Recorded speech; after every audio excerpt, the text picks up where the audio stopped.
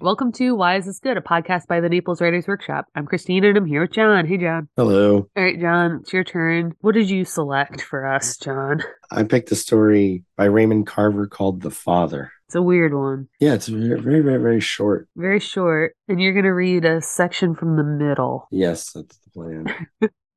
The middle of the single page story. That's right.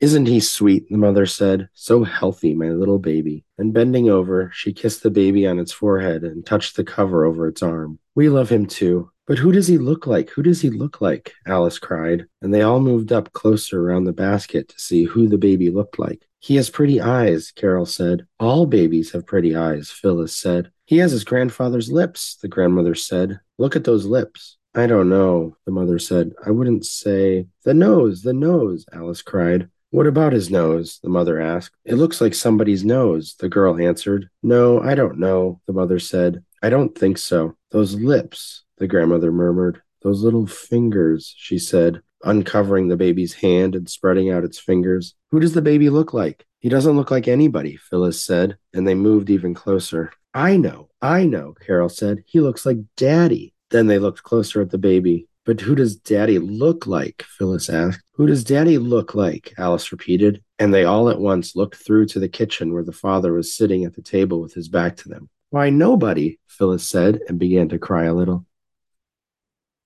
So you kind of told me about how you selected this story, and it wasn't a super intentional thing. But had you read this before? No, I had not read it before. I was just poking around in the stories, and this one jumped out at me because it was short. It's by our buddy Raymond Carver, so it's not like it's short and crappy. It's got to be good. Yeah, that's what I figured too. Yeah. Well, I mean, I read it first before I was like, okay, we'll do this. Well, this was one of those stories that I had to read the literary criticism on to see if I was anywhere Oh, in no, you don't want to do the that right stuff. direction. I know, because I was just like kind of at a loss here. What was interesting to me was that it like vaguely reminded me of the last story that you submitted, where Oh, you have yes. this, it's like about The David parents Foster Wallace one. yeah, the baby that's like burning in its diaper, but there seems to be like similar themes of like motherhood versus fatherhood in this traditional time period, whatever it is. It's like a vague time period. And like the father's just like not connected to this child, right? We're trying to figure out if they look like each other, but obviously the stretch is, are they related? Is this the mailman's daughter? No, I think the father is supposed to be not his grandfather's child, not his own father's child. Adopted. Yeah. Yeah. No. I think his mother is trying to hide the fact. All these her grandkids are Oh, stumbling upon that's the what you think? idea. Yeah. Okay. I mean, that makes sense too. It's just, I don't know how clear it is, you know? Yeah, I don't think it needs to be. Well, see, okay, so you think that the grandmother is like trying to tell the kids like, "Oh yeah, he looks like the grandpa. Like he's definitely like on our side of the family or whatever." Yeah, that's why he points out like he has his grandfather's lips. And Yeah. then her daughter-in-law says, I don't know. I wouldn't say that it's the same. She's like, Right. no, yeah, lips, definitely. Definitely just Right. like my faithful husband's lips. And meanwhile, the father's sitting in the kitchen like, wait a minute. But you think that the grandmother was like unfaithful to the grandfather? That was the way I read it at first. Yeah. But what's interesting there is that like if he was unfaithful to the grandfather, it's a stretch to say that the child's related to the grandfather. Child's not related to the grandfather then. That's what she's trying to insist on it. She's trying to hide Yeah. this idea. Yeah. But she's trying to skip a generation to do it. She's like, well, he doesn't look like him, but he looks like his father. Like he Well, looks like she said that before everyone else pointed out that they look yeah. like daddy. Okay, wow. See, yeah, I read it, like I saw the grandfather bit and I was like, this is a stretch, but I didn't read it as like the father being unrelated. I kind of read it like this dad is like looking at this kid and like the kid's not mine. But that's interesting. Yeah, because why else would she bring that up? Whatever it is, it's something about it did kind of remind me of that last story just because there's this like tension. It was a weird like tension between the parents in the last story, where like as this tragedy is unfolding, like he's finding himself placing the blame on the wife. Yeah. And here it's like one of these things where like we don't know what the father of this child, the father, is thinking in that kitchen. And even when he turns, he doesn't say anything, but even when he turns and looks at them, he just described the face as white. So you can like assign like kind of like any emotion you want, but like if we're keeping with this idea that it's of this traditional time period, where dad's taught you to be tough, and they're kind of absent or whatever, I don't know. He could be thinking a million things, but fathers in that time were just stoic. And it's almost like the quieter they were, the angrier they were. You know what I mean? Like, I feel like almost like a father today in a story like this would not be silently sitting at the kitchen table. And this guy is just there and they're like tiptoeing and trying to make him feel whatever. But he's just like brewing in something. He's steaming over there. It's weird. There's a tension here, right? This is a very tense story. I mean, people start crying. Yeah. Well, the father just seemed like he's in the kitchen, I don't know, drinking his coffee, doing whatever. And then the rest of the family were all cooing around the baby. But he's tuned into what's happening because he's like, what are they talking about? Yeah, he like hears him talk about himself. Daddy looks like nobody. Basically saying, oh, we're discovering in this moment that daddy's not actually part of the family like he thinks he is. Yeah, so the last sentence though, he sounds like a ghost because Yeah, I this think is he's all shocked. I think my reading of that is he's just like, shocked. what? What are you Yeah, guys saying? What is happening? it says What did you do, he mom? had turned around in his chair. Well, they're all staring at him. He had turned around in his chair and his face was white and without expression, which is like, It's blanched, right? yeah. I mean, that's like, I read it like ghost white, like shock, horror, Yeah. whatever, or anger, or just, the blood's rushed out, whatever it is. But like, yeah, white and without expression. When you say that someone's without expression, like in a lot of ways, that is an expression, right? When Yeah. you're like actively arranging your face into nothing. Anyway, I read that and I was like, oh my God. It reminded me of like the Pixar logo, the little lamp that like turns and it's just like light. And you don't get to know, like, I don't know. That's what it felt like. Felt like he was finally like turning his attention and you were like, and it says without expression. Anyway, what I was going to say is like in a short story group of amateurs, I feel like this is the kind of line that we would read and be like, well, you didn't really tell us one way or the other. We'd like to know more, It's like Raymond Yeah. Carver. You're like, well, I guess he knows what he's doing. So this is all we get. Well, I think that's the strength that Carver has set up what the father's reaction is through everything that happens before that. I actually read that last line. I was like, do we even need that last line? Oh, wow. Kind of like a Hemingway thing where you just delete the last line So because maybe it's not necessary. For you, it would have ended here. But he has to look like somebody, Phyllis said, wiping her eyes with one of the ribbons. And all of them, except the grandmother, looked at the father sitting at the table. Something like that. Like I think that would be sufficient. I think that would still land in the same way. Yeah, that's interesting because it does also like kind of redirect the focus to what it is that you suspect is going on here, which is that the grandmother can't even look at the son. Yeah, why can't she look at him? And then he looks to her. I mean, he looks to everybody, but he's trying to turn to her. Like, you're obviously hiding something, mom. What is it? Like, I don't want to ask you, so I'm going to hide my expression, not in front of everybody. I'm afraid. I mean, if you want to do the literary critical thing and do interpretations, it's the stories about identity. Yeah. And it's the father who's having the identity crisis because of the conversation. It's like, am I part of the family or not? Because daddy doesn't look like anybody. It's like the kid's reaction. Yeah. When I look at short stories like this, that they're so short, it's kind of like, did they dip out too early? Was this like a cop out? But I don't know, it's kind of like the more we talk about it here, this does seem like a decent length just to like illuminate this idea that this dad is going to have a crisis. We don't need to see this play out over the course of a novel. It doesn't really matter whether he is the father or not, or whether he was adopted or whether he's the product of infidelity, whatever it is. It doesn't really matter because to your point, he's struggling right now with an identity crisis is going to like affect him personally and probably his parenting in a lot of ways. Yeah, it'd be interesting. I mean, this baby does apparently look like him. So if he, he's created his own family there. If he then learns that what the person he thought of as his father was not really his father, it might change the way that he acts as a father too. Yeah, I mean, you see like some men like, who didn't have fathers maybe don't know how to act like one, and other men become great fathers because they're leaning in and like filling that void that they had. So this guy, like you said, is going through an identity crisis. And I think it feels like a decent length story to just kind of say that like he's going to go through an identity crisis. There doesn't need to be a resolution there because, I mean, we're already doing the thing that like we don't like what readers do, which is like projecting and wondering and like thinking how this might end up in the future because it's not on the page and it maybe doesn't matter to the story. But it's a good example of the type of length of story where you're kind of just left with these possibilities and it makes you wonder. That's the mark of a good story. You don't want to like dip out before you've given a reader everything. That's kind of cheap. You don't want to like write a story about like a murder mystery and then never tell us. That's not the kind of like wondering we want to do. But this is like giving us a moment and we get to think to ourselves like this could go a million different ways and it really matters less which way it goes than the fact that he's at a crossroads right now and that this is like the moment where it kind of like happens to him. Yeah, I was trying to remember. So the named characters here are the Phyllis, Carol, and Alice are all the sisters of this new baby, right? Yeah, And then the other people are referred to as the father, the mother, and the yeah, grandmother. And I don't think they get names yeah, because it's interesting to see who says the things, you know? yeah, Because the kids are just like excited. It's a baby. yeah, Who do you right. love, baby? Phyllis said. He loves us all, Phyllis said. Phyllis is really into this baby. He has pretty eyes, Carol said. All babies have pretty eyes, Phyllis said. But the grandmother and the mother don't say a lot. Right. And then she said she's the one who contradicted the grandmother and who she said he has his grandfather's lips, the grandmother said. Look at those lips. I don't know, the mother said. I wouldn't say. The nose, Alice cried. Now it's a sister. And then the mother's like, what about his nose? She's like, no, I don't think so. And she's like, it looks like somebody's nose. No, no.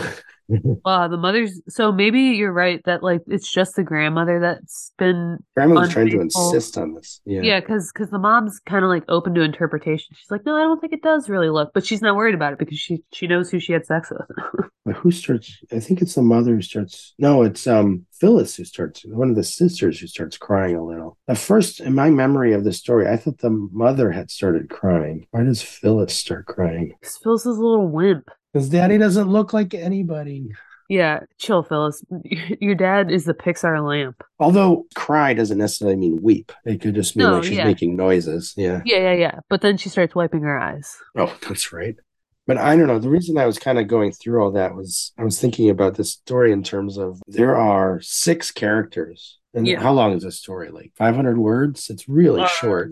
Yeah, all dialogue. It's all dialogue, a little bit of character action here and there, action beats. But it's 6 people. So like the story happens between the people. Like you're paying attention to who is saying what to whom. And it's usually just they're saying it to the crowd, like everyone's speaking at the same time in a kind of a general conversation. Right. How people are interpreting what's being said, how they're hearing it, how they're reacting to it. Yeah. The mother seems to get increasingly contemplative. Like she's like, No.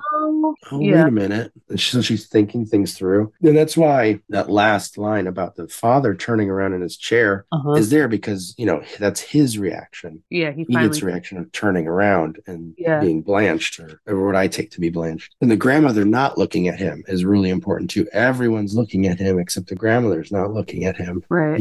It's like those little, the drama of the story takes place in the way that in which the characters, what they're saying and how they're reacting to what's being said, right? That's Yeah. where everything lives in this little piece. Right. We don't need anything else, which is kind of remarkable as an accomplishment.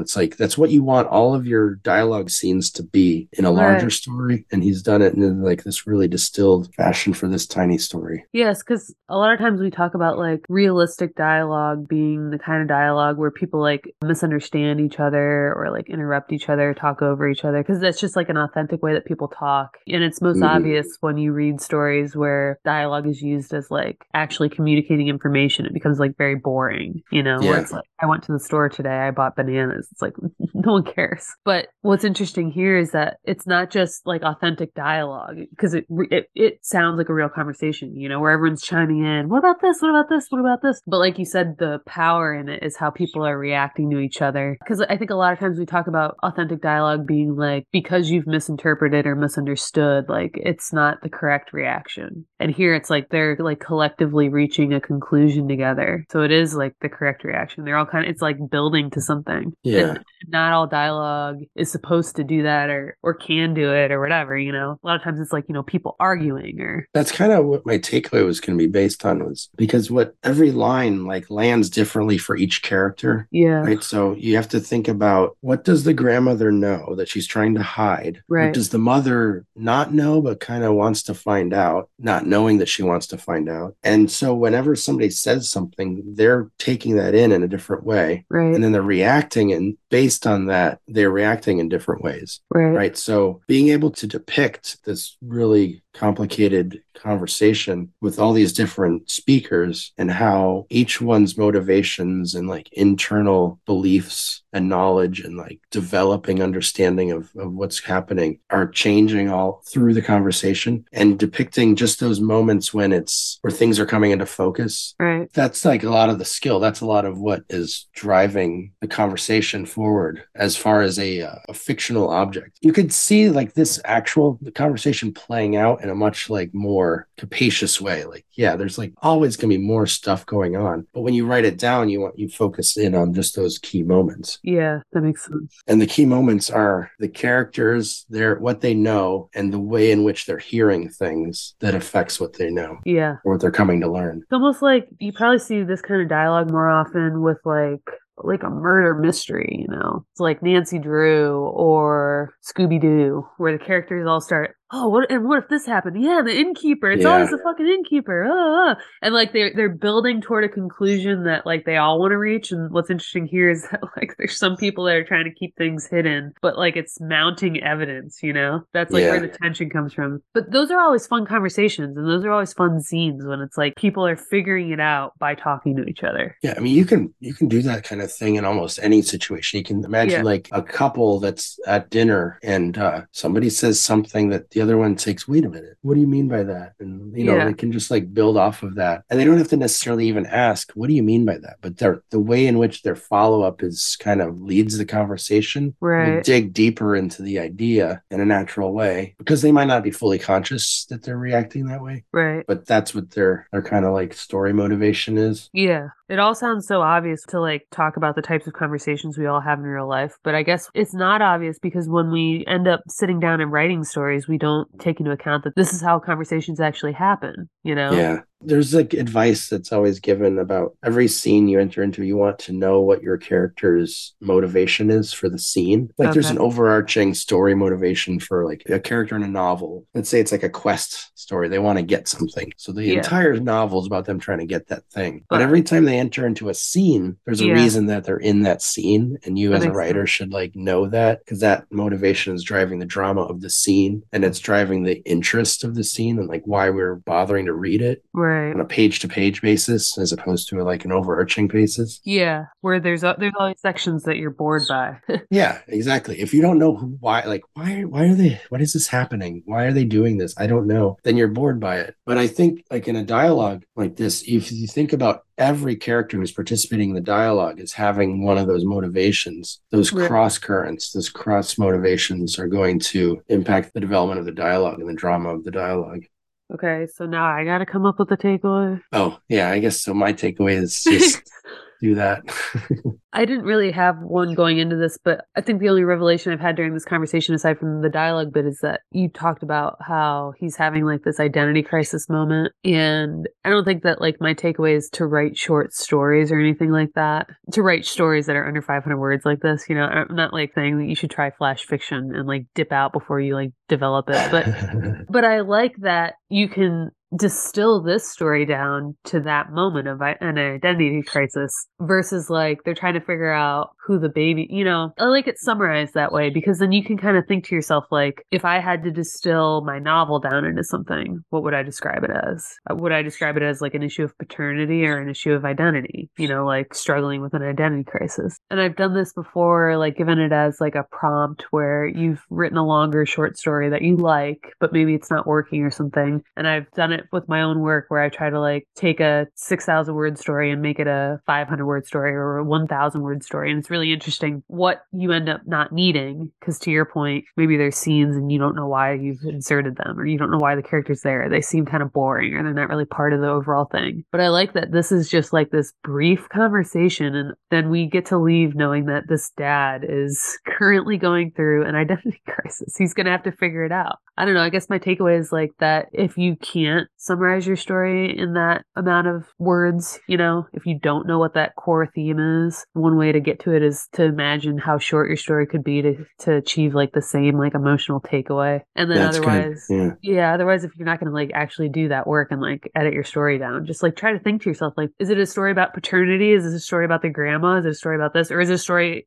at its identity crisis? I asked a writer this recently and they had trouble doing more than a few sentences. And yeah, how can you like describe it in book jacket format where it's like concise and to the point and it sounds powerful? And then you can really decide, like, do I need this next scene? Does it belong here? Is it boring? I think one interesting aspect of that is for this story, if I described it as this is a story of a man having an identity crisis, that kind of assumes that he's the center of the story. Sure, yeah. And, he is to a certain respect. But you could also look at this as the grandmother being the center of the story. Like maybe it's her story. Yeah.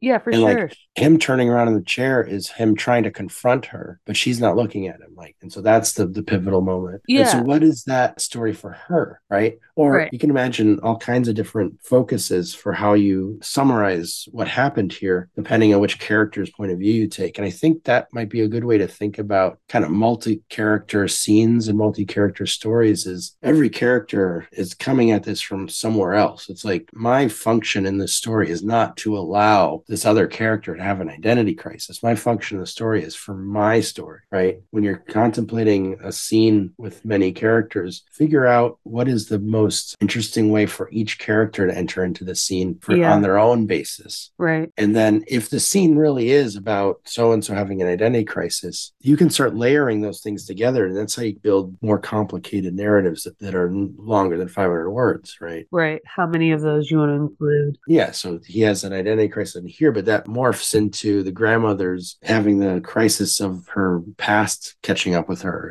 which morphs into the mother having some other thing coming up if you were to develop it further and further. So what you said about having that nugget, being able to summarize is it's good for the whole story, for a whole book, for a whole short story, but it's also good for all the pieces of a story, like being able to identify what is this piece about? What is this piece about? What is this piece about? Right. And even within one scene, it's like, what is this character about? And what is this character about? So then you know the two characters and then you can better portray them, how they come together. Yeah, that's a good way to think of like how you can spin out the full book. And then like, I guess like my takeaway would be something that only Raymond Carver could answer.